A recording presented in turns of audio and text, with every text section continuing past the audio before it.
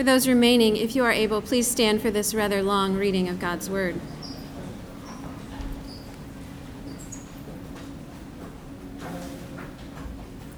Now a man from the house of Levi went and took as his wife a Levite woman. The woman conceived and bore a son, and when she saw that he was a fine child, she hid him 3 months. When she could hide him no longer, she took for him a basket made of bulrushes and daubed it with bitumen and pitch. She put the child in it and placed it among the reeds by the river bank, and his sister stood at a distance to know what would be done to him. Now the daughter of Pharaoh came down to bathe at the river, while the young woman walked beside the river. She saw the basket among the reeds and sent her servant woman, and she took it. When she opened it, she saw the child, and behold, the baby was crying. She took pity on him and said, "This is one of the Hebrews' children." Then his sister said to Pharaoh's daughter, "Shall I go and call you a nurse from the Hebrew women to nurse the child for you?" And Pharaoh's daughter said to her, "Go." So the girl went and called the child's mother. And Pharaoh's daughter said to her, "Take this child away and nurse him for me, and I will give you your wages." So the woman took the child and nursed him. When the child grew older, she brought him to Pharaoh's daughter, and he became her son. She named him Moses, because she said, "I drew him out of the water." One day when Moses had grown up, he went out to his people and looked on their burdens, and he saw an Egyptian beating a Hebrew, one of his people. He looked this way and that, and seeing no one, he struck down the Egyptian and hid him in the sand. When he went out the next day, behold, 2 Hebrews were struggling together. And he said to the man in the wrong, "Why do you strike your companion?" He answered, "Who made you a prince and judge over us? Do you mean to kill me as you killed the Egyptian?" Then Moses was afraid and thought, "Surely this thing is known." When Pharaoh heard of it, he sought to kill Moses. But Moses fled from Pharaoh and stayed in the land of Midian, and he sat down by a well. Now the priest of Midian had 7 daughters, and they came and drew water and filled the troughs to water their father's flock. The shepherds came and drove them away, but Moses stood up and saved them and watered their flock. When they came home to their father Reuel, he said, "How is it that you have come home so soon today?" They said, "An Egyptian delivered us out of the hand of shepherds and even drew water for us and watered the flock." He said to his daughters, "Then where is he? Why have you left the man? Call him that he may eat bread." And Moses was content to dwell with the man, and he gave Moses his daughter Zipporah. She gave birth to a son, and he called his name Gershom, for he said, "I have been a sojourner in a foreign land." During these many days the king of Egypt died, and the people of Israel groaned because of their slavery and cried out for help.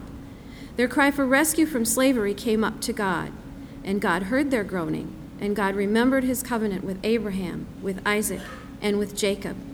God saw the people of Israel, and God knew. The word of the Lord.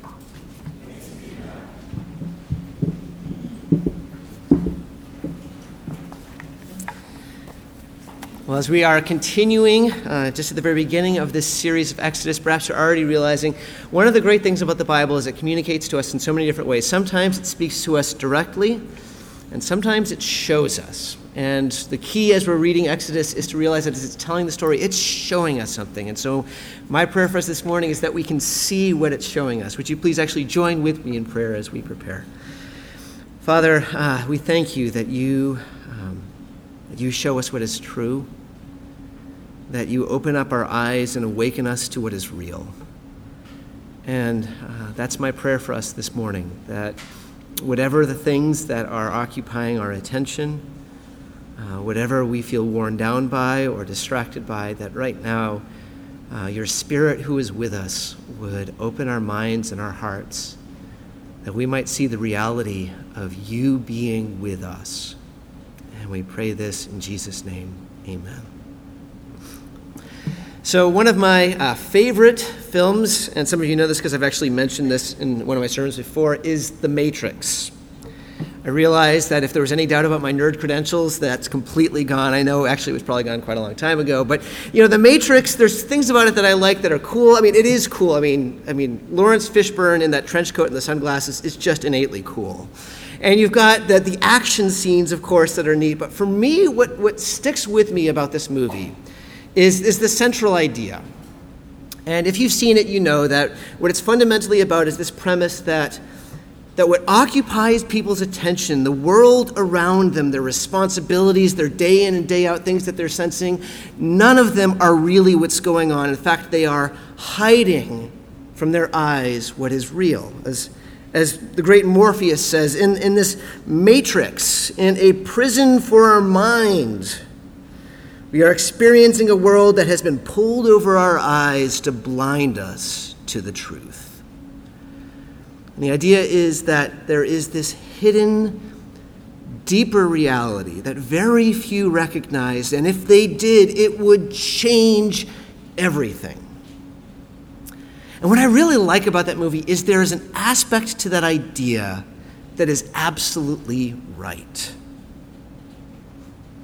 I mean, I think we sense it beyond all of the hype of the iPhone 10s and the Tesla S's, beyond the noise of all the news of who is saying what and what's going on where, even beyond the anxieties and responsibilities that occupy our attention, there is a deeper reality that is often hidden from our eyes.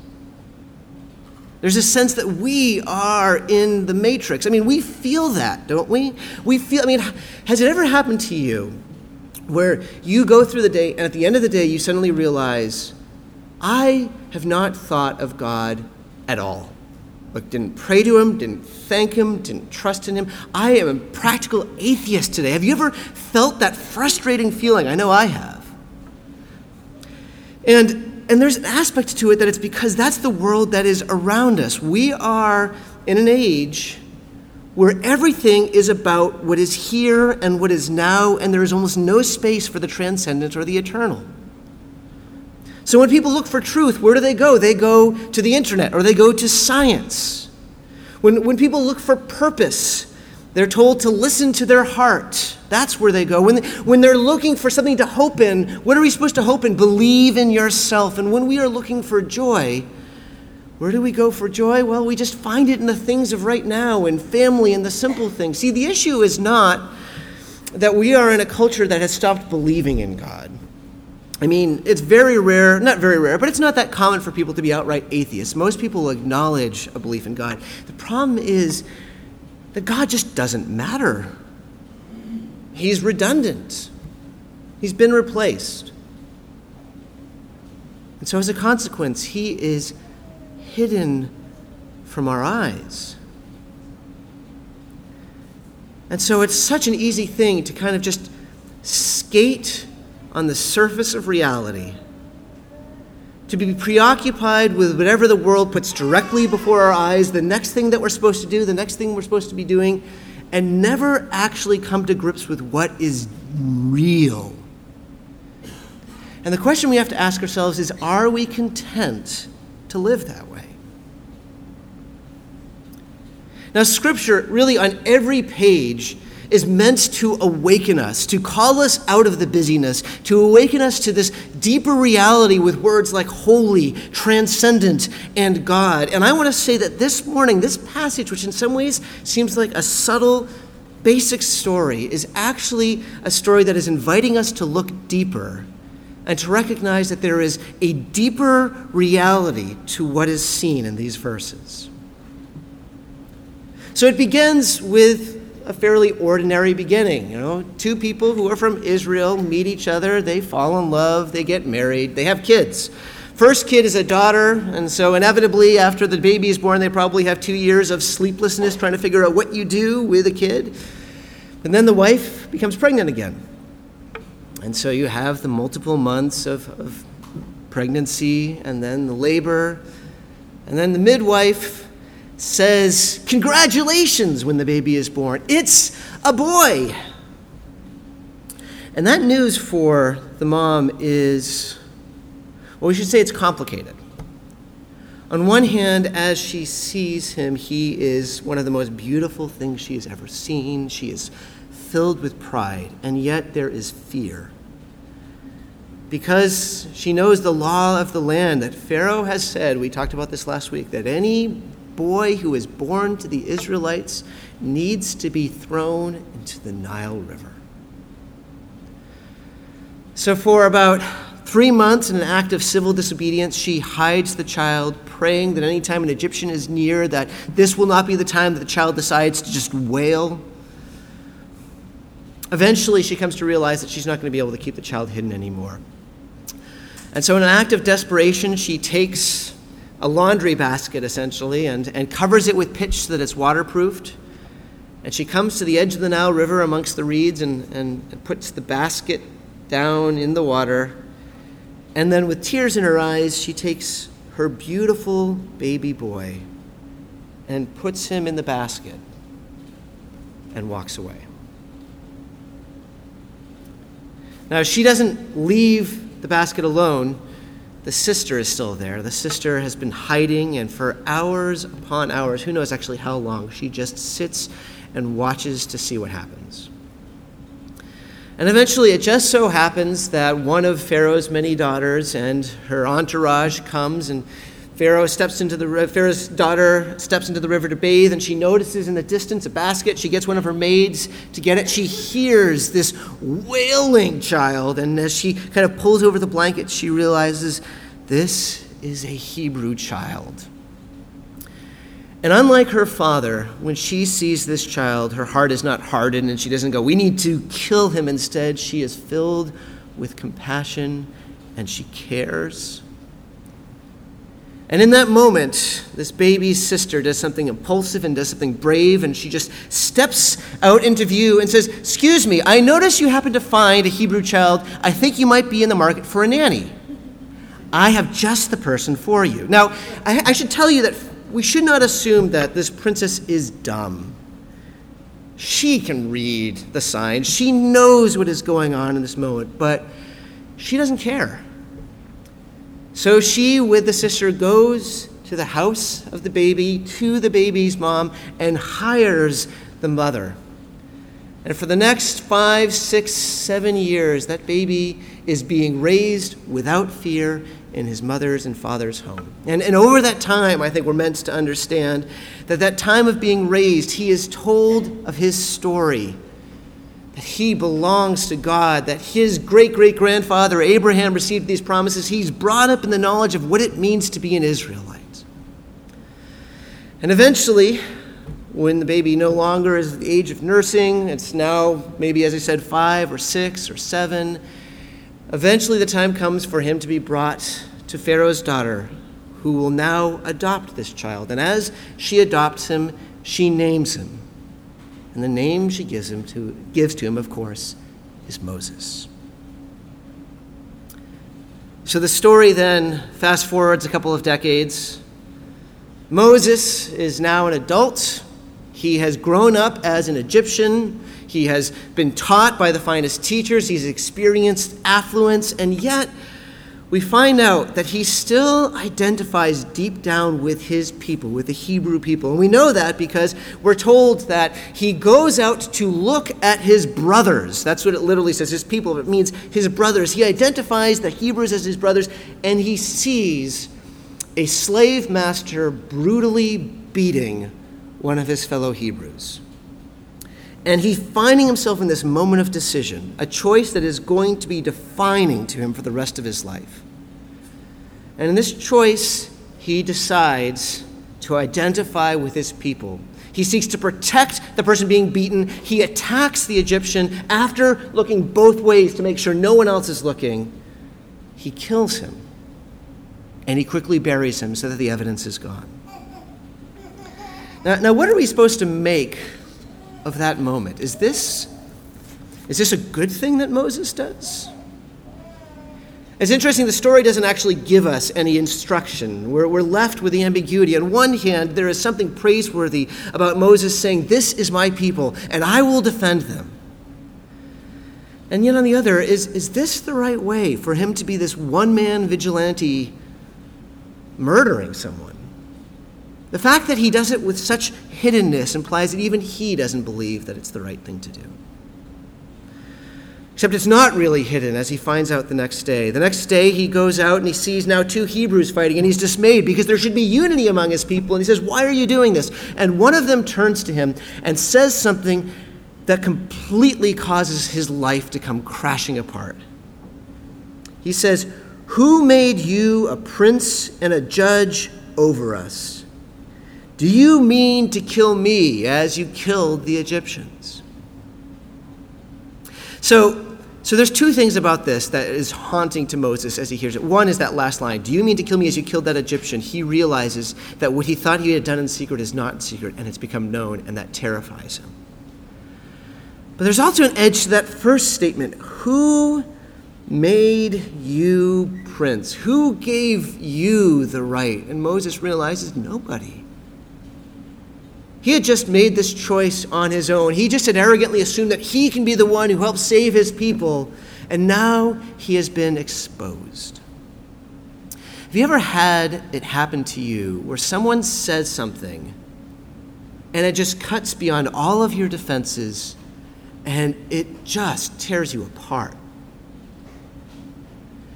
Because Moses, in this moment, he is feeling this combination of fear and terror, of embarrassment, of shame. So what does he do? Well, he does what is natural to him. He runs away. He goes completely out of Egypt so that Pharaoh won't get him. He goes to the middle of nowhere. He collapses at the side of a well so he can get a drink. And as he is there, there's these women shepherds who are coming. And he notices that there's these men shepherds who are going to kind of push the women shepherds away so that they can. And so he decides to help the women shepherds. He makes sure that they can feed their sheep. He helps them with that. The women shepherds go home. The dad hears about it, is so impressed that he ends up asking Moses to join in the family business. And he ends up marrying one of the daughters. And so for the next decades, that is his life. Moses the shepherd in the middle of nowhere. And if you're wondering how he feels about that, well, you should notice the name that he names his firstborn child, Gershom, which just means exile, refugee. And for Moses, that would be basically like naming his son failure or loser. Because that's how he has identified himself, that he has failed. He can no longer call the Egyptians his own people. He can no longer do anything for the Israelites from his perspective. He is meant to live the rest of his life as a shepherd in the middle of nowhere with no connection to his family. And that's how our story of chapter 2 kind of concludes. And at first glance, what we have here is kind of a tragic story, a story of great potential that seems to be squandered by an impulsive decision. But there are details to this story that invite us to look deeper. And the first comes right at the very beginning when it speaks of how this baby is born. You might notice this strange line. It says that the woman conceived and bore a son, and when she saw that he was a fine child, literally it says, and she saw that it was good. Now, when we hear, and she saw that it was good, we are supposed to immediately remember something that's repeated again and again in chapter 1 of Genesis. God creates, and he sees that it is good. God makes something else, and he sees that it is good. And so when we hear this, we're supposed to realize it's the same thing going on. There is an act of creation that has taken place with the birth of this baby. God has stepped in and done something miraculous, and it is good. Really, that's true of every birth, isn't it? I mean, the entrance of a baby into this world is more than just a sperm and an egg and a little of luck. It is something amazing. A human soul has entered existence. That's a miracle. If you've ever been in a room where a baby is being born, or you've held a brand new baby in your hands, there is something about that moment where it's like reality suddenly becomes clearer and you realize that something amazing has taken place. It's like the curtain is drawn back and you see God has done something. He has created this child and it is good. And so this is this first clue that something deeper is going on. But there's another clue that's just a few verses later. This little boat that is made, there's a word that's used for it in the Hebrew, and it's a rare word, and it's only used in one other place in the Old Testament. And the word is ark. Literally, the baby is put in an ark. And that ark is the same word that's used about Noah and the ark. The story, you might remember, of God protecting his people from the waters of death. And so as we hear this, that this baby has been put in an ark, we're supposed to understand that what's happening to baby Moses is not just an accident. It's not just a coincidence. It is God, with this ark, saving his own. Because think about what we just told about the story.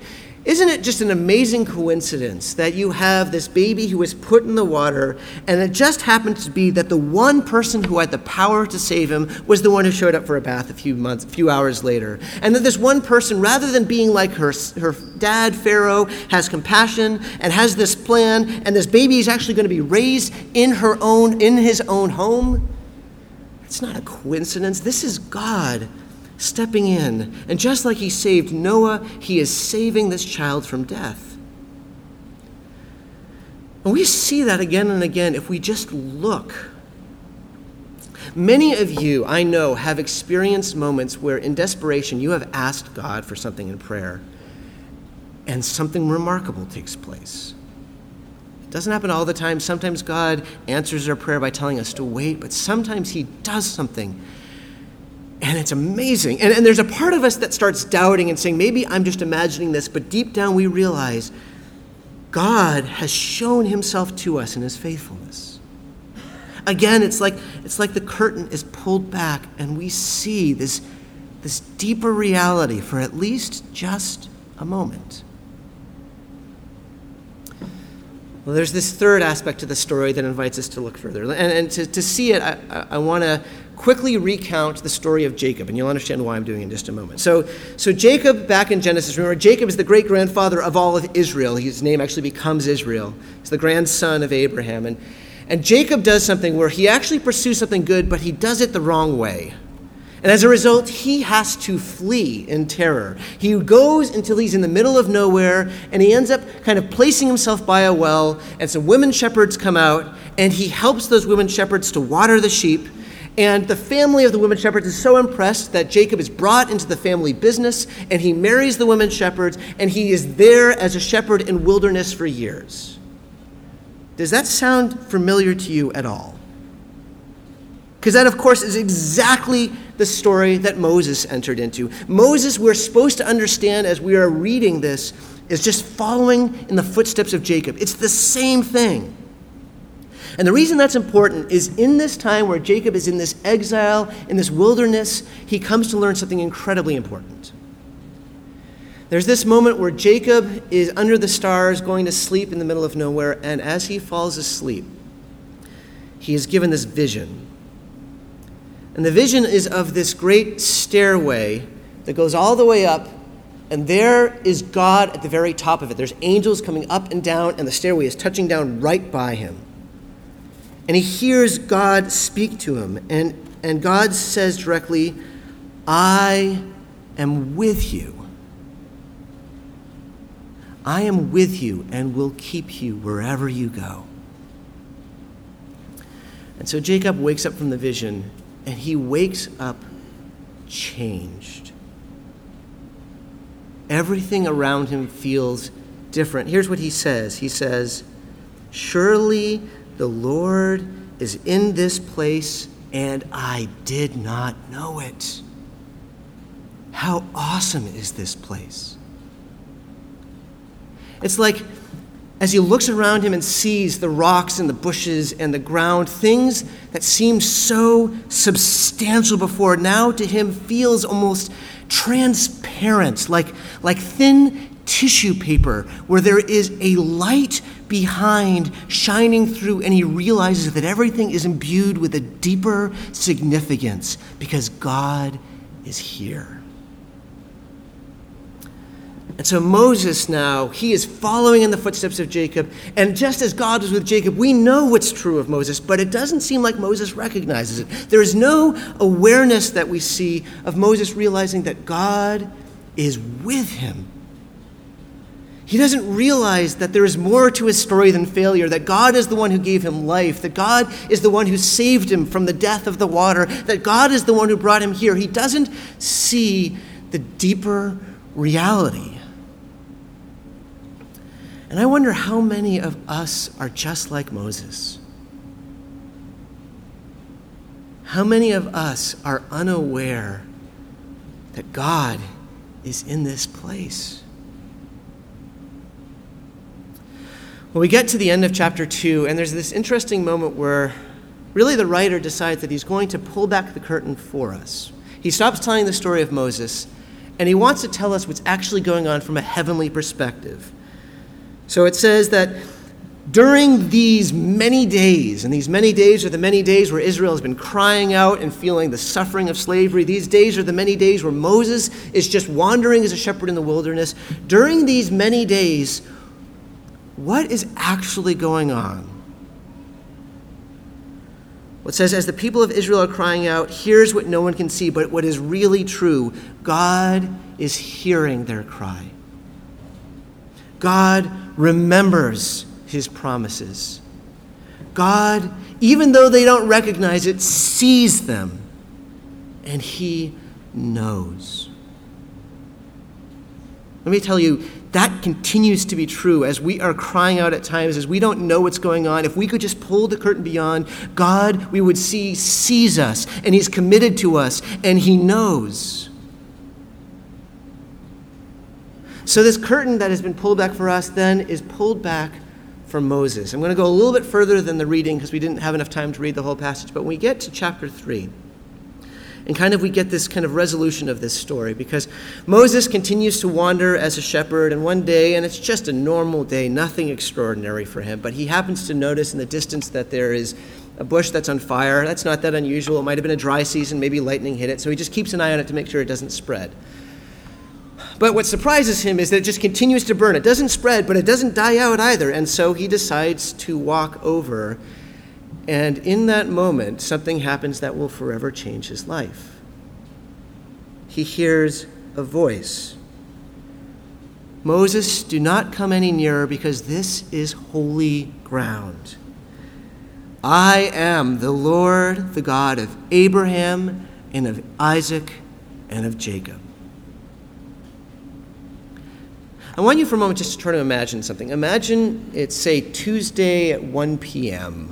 I don't know what you're doing Tuesday. Maybe you're at work in the office, or maybe doing chores at home, or maybe you're at school. Imagine, though, in that moment of complete ordinariness, you hear God speak to you. Not just some sort of thought that's in your mind, but audibly, loudly, unmistakably, where you know God is speaking. Would you tremble? Would you suddenly feel differently about everything?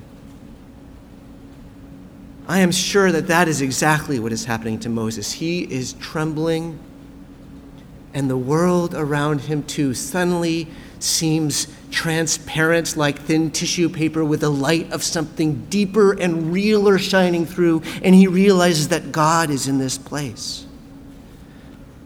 And the voice of God continues, I have heard the cries of Israel.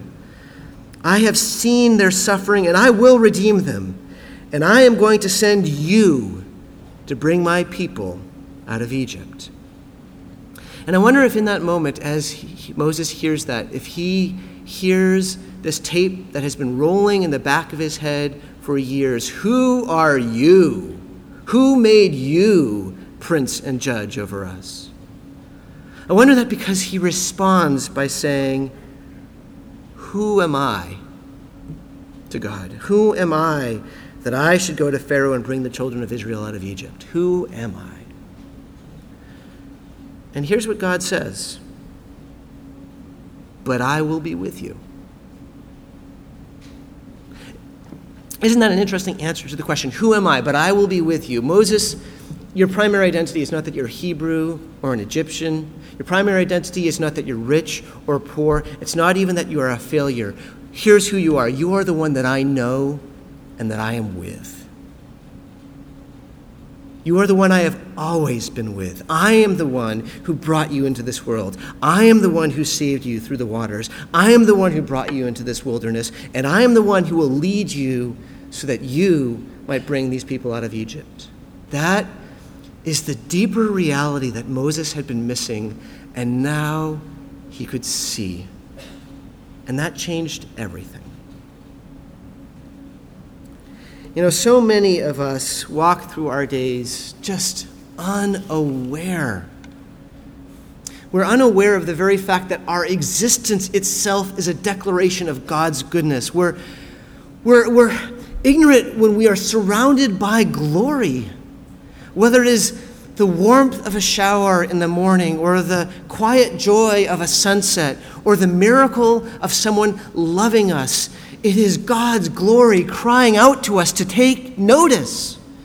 As we experience delight and pleasure, as we are humbled by grief, it is God calling us, inviting us to see this deeper reality. And he has done more than that. He has broken through into this world. For us, not through a vision of a staircase, for us, not through a burning bush. He has done something far greater than that. He has become one of us. Every moment of Jesus' existence, as he lived, as he walked, as he acted, as he died, as he rose again, these were all moments that pointed us to a deeper reality. Jesus says, you see me and you see God. In Jesus, we see the righteousness of God. We see his loving forgiveness through Jesus' death. We see his beauty. And when we really understand what the cross is, we see what God said to Moses, he also says to us. I am with you. Yes, you have failed me. Yes, you have sinned against me. But I am for you. I gave my son for you. This is the deeper reality. Now, some of you this morning might come here not knowing what to think. You just know that the busyness that surrounds us is not enough and there is something more. I want to invite you, like Moses, to stop and look. To look at this man, Jesus. To look at his life. Because in him, we see the deeper reality. You know, if there is one application point to this passage, as I said, we're being shown here more than we're being told, but if there's one application, I'd suggest that it is a simple word. There's a word that is repeated as a command more than any other in the Bible, and that simple word is behold. Behold. Look. See. Look beyond the hype, look beyond the buzz, look beyond the here and now, and see God as he invites you to recognize the deeper reality that he is here and he is with you. And the way we begin by beholding is we come to God in prayer. So I want to invite you even now to spend some time praying to the God who is right here with us. Asking him to open our eyes, and even where it's appropriate, confessing where we have failed to put our trust in him. And then I will lead us in a time of confession in a little while. Would you please join with me in silent prayer?